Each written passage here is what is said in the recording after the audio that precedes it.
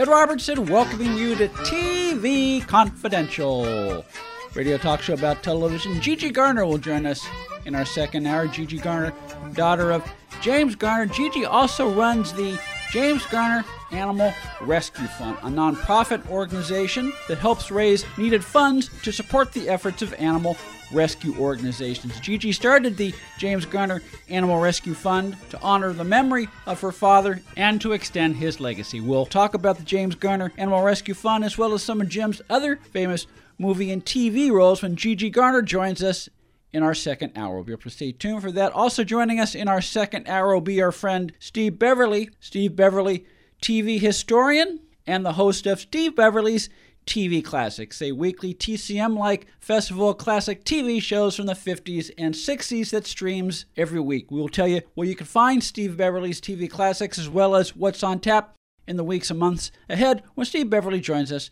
in our second hour. We'll be able to stay tuned for that as well. In the meantime, we will begin this hour by welcoming Emmy-nominated writer, producer, and author Ted Bergman. That's Bergman with one N, and we'll get to that in just a second. Ted spent 40 years writing and producing comedy and variety shows for television and lived to tell about it, including The Smothers Brothers Comedy Hour, All in the Family, Hollywood Squares, Jonathan Winter Show, What's Happening, Give Me a Break, The Munsters, and Sanford and Son. He also wrote and developed a number of pilots that never quite got off the ground, more often than not for reasons that were well beyond Ted's control, including a particularly painful experience involving a pilot for Flip Wilson that in many ways illustrates the various politics in network television that could take a really good idea, a really promising idea, and turn it into mush. Yet for all of the highs and lows and in-betweens that comprise Ted's personal story arc, one thing remains constant. In an industry where integrity can often seem disposable, Ted spoke his mind and maintained his integrity, even when it cost him.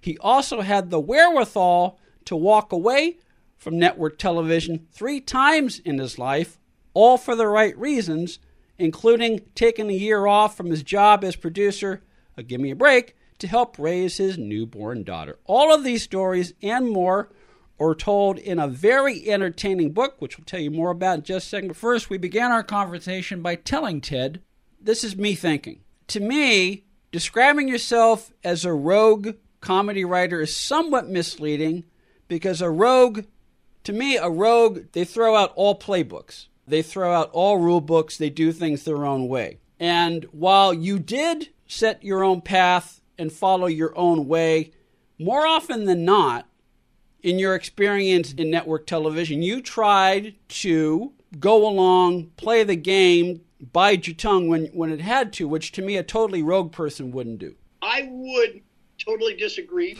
with your assessment of that. Frankly, I do feel that if I had gone along more with the powers that be, so to speak, I probably could have had a longer lasting career and made a lot more money. For instance, Full House is a perfect example of that.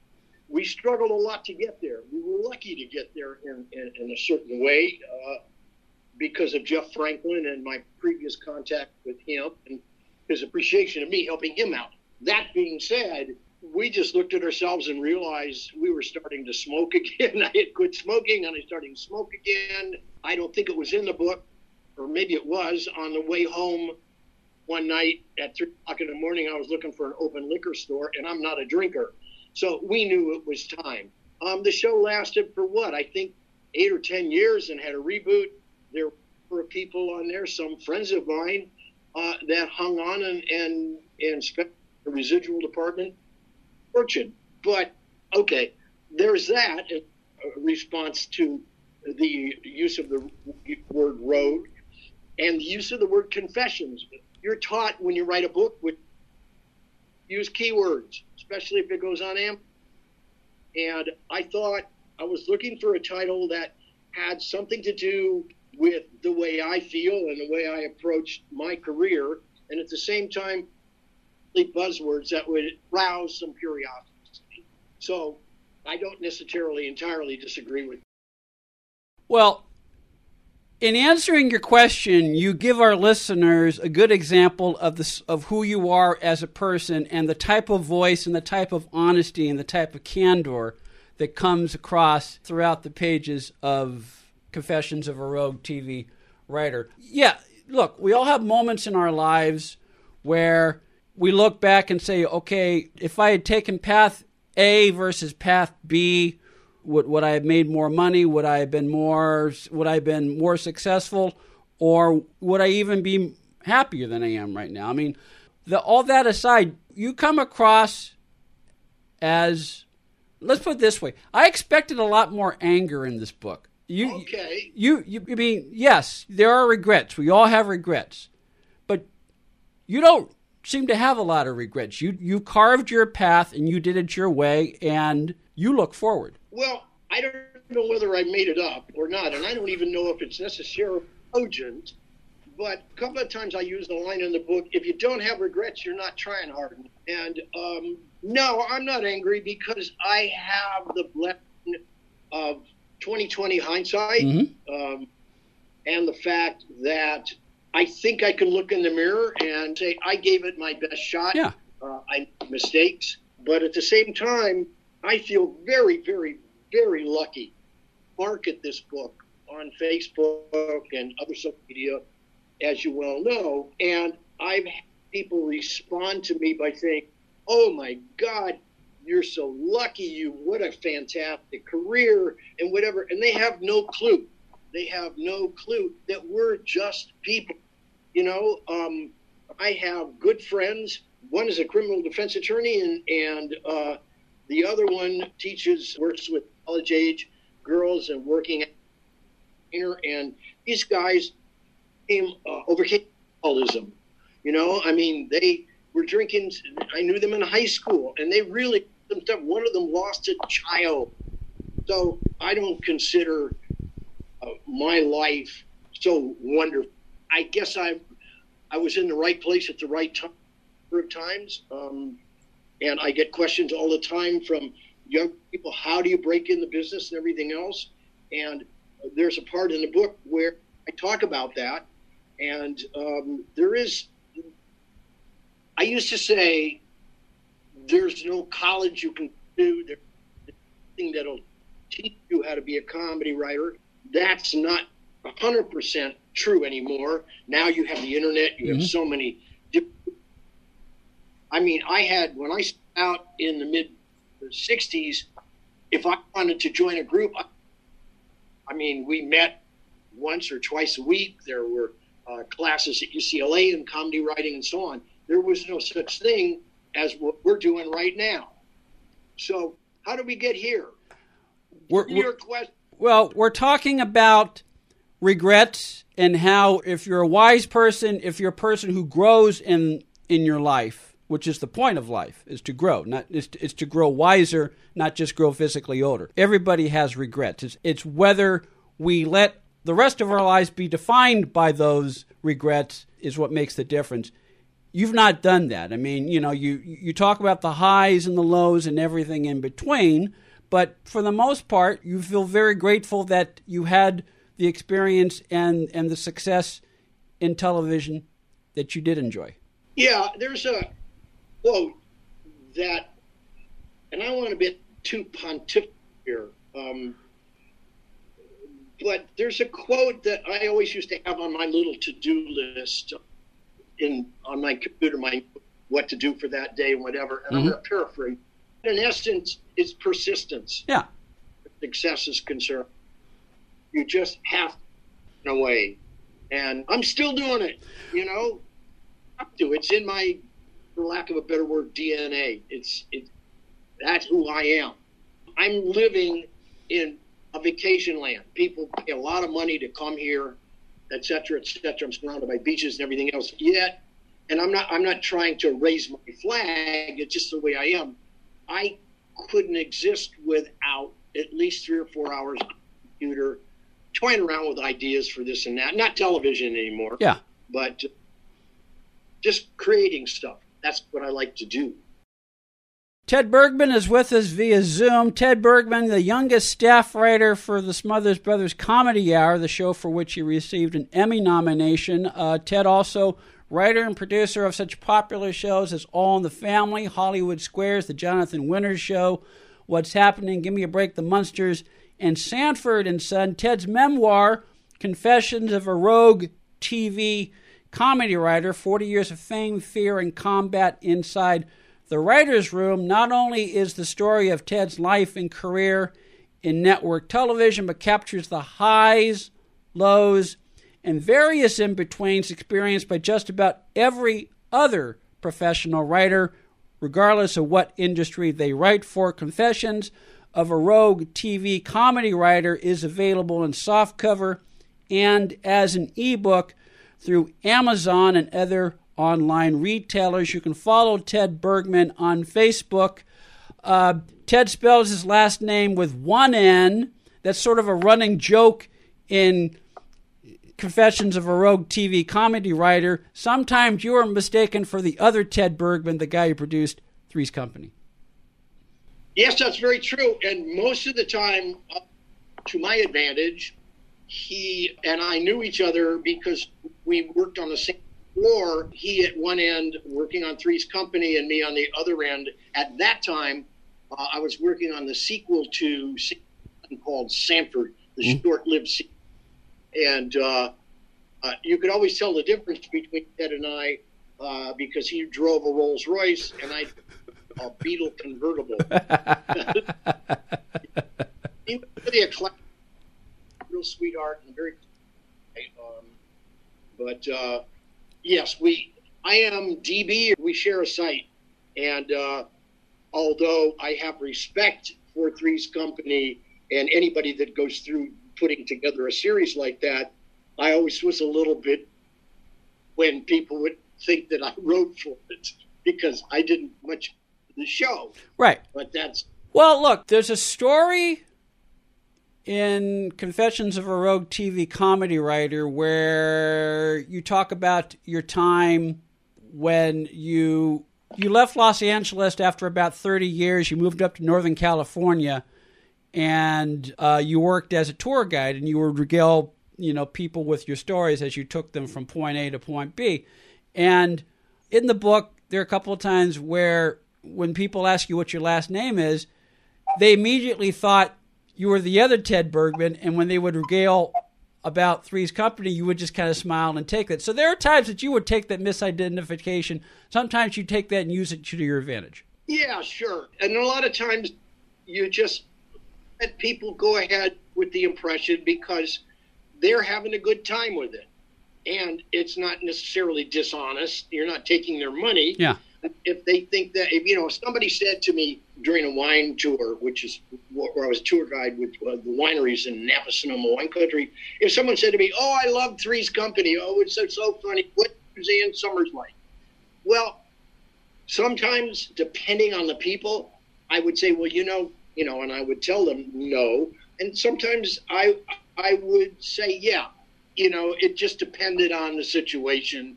I hate to phrase bottom line, but the idea is just to make people happy. If they're happy with it and it causes no harm, I'll let it slide.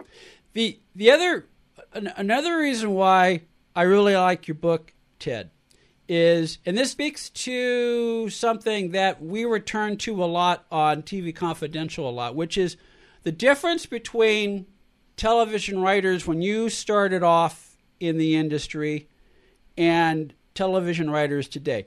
Not to generalize, but more often than not, television writers today, they tend to write about growing up in Los Angeles, and they tend to write about television. That seems to be their experience. And there's a lot more shows about the making of a television show the last 10, 15 years than there were before. Whereas when you started off, it was part of an era where writers for film and television, the film and television industry were not the whole of their being. I mean, they lived life. They wore different hats, and they had different life experiences, and they drew on those different life experiences, and that's what made them good writers versus the kind of insular experience that tends to encapsulate a lot of television writers today. And yes, there are practical reasons why you worked as a tour guide for a while, but to me, that is part of the tapestry of what makes you such a rich writer and a great storyteller. Gee, I never really thought of it that way. I do converse with a handful of people that are starting out. There's a lot negative to be said about social media, especially lately, but you're old enough to remember even now. I always have this scene of a news broadcaster on a live newscast, and he's with a microphone, and he's reporting something, and in the background, there's people waving their kids, and oh, wow, I'm on TV. Now, to me, Facebook and these other social media are a way of waving, but you're there. You can be there. YouTube, you can make a YouTube. So, yeah, when I work with these kids, so many of them have so much of a technical ability and all of this stuff, but there's the ability to dive into it, this huge swimming pool of information and technology. And I think you may have struck upon something. I always worked. I've always had a job since the time I was 16 years old. I didn't really think about television, although I loved it, until I got into college and started writing sketches and stuff like that for my fraternity house, and actually did stand-up at fraternity and sorority parties.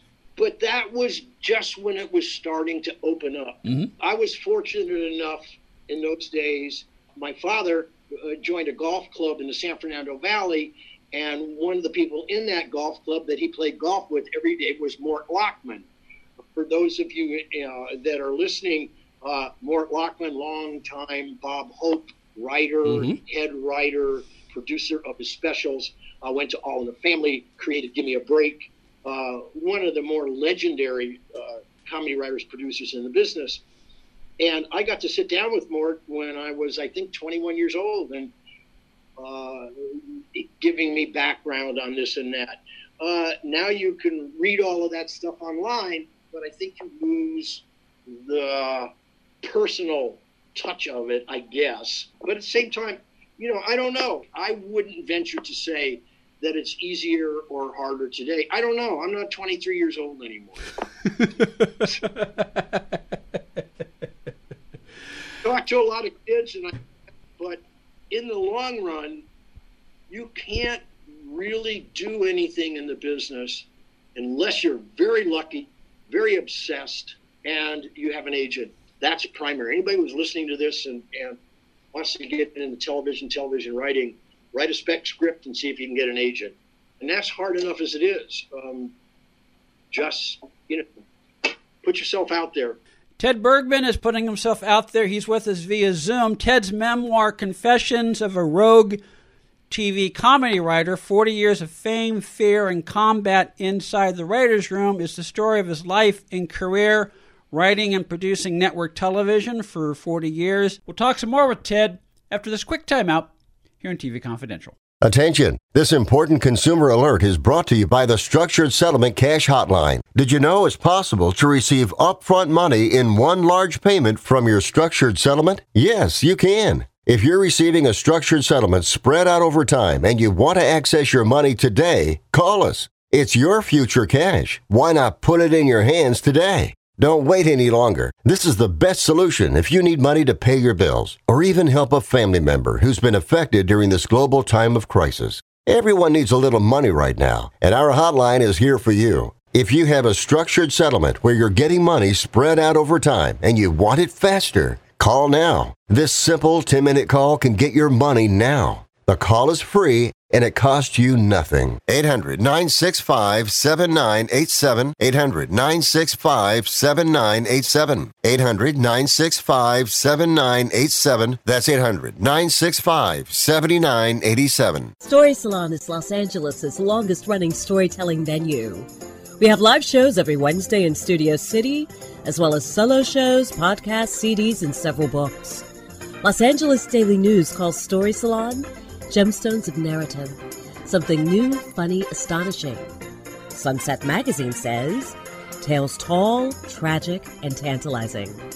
All of this makes Story Salon one of the most eclectic entertainment experiences available.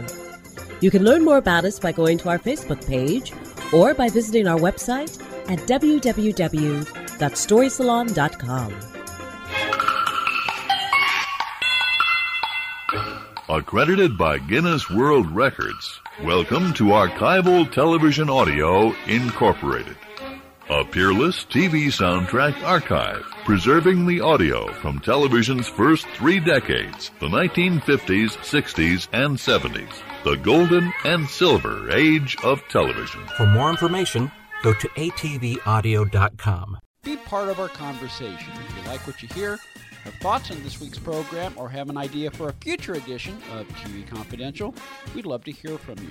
You can email us at talk@tvconfidential.net, talk@tvconfidential.net. You can also message us at facebook.com/tvconfidential, x.com/tvconfidential, or at TV Confidential on Instagram. And if you're listening to us on the TV Confidential podcast, please be sure to hit the subscribe button. This portion of TV Confidential is brought to us by our friends at Front Porch Realty, the community of realtors in the Northern Bay Area of California that is committed to finding the solution that is best for their clients. Whether you're a first-time home buyer or looking to sell or lease your property in Northern California, call Karen Strain at 415-886-7411 or visit frontporchrealtygroup.com for more information on how they can help you.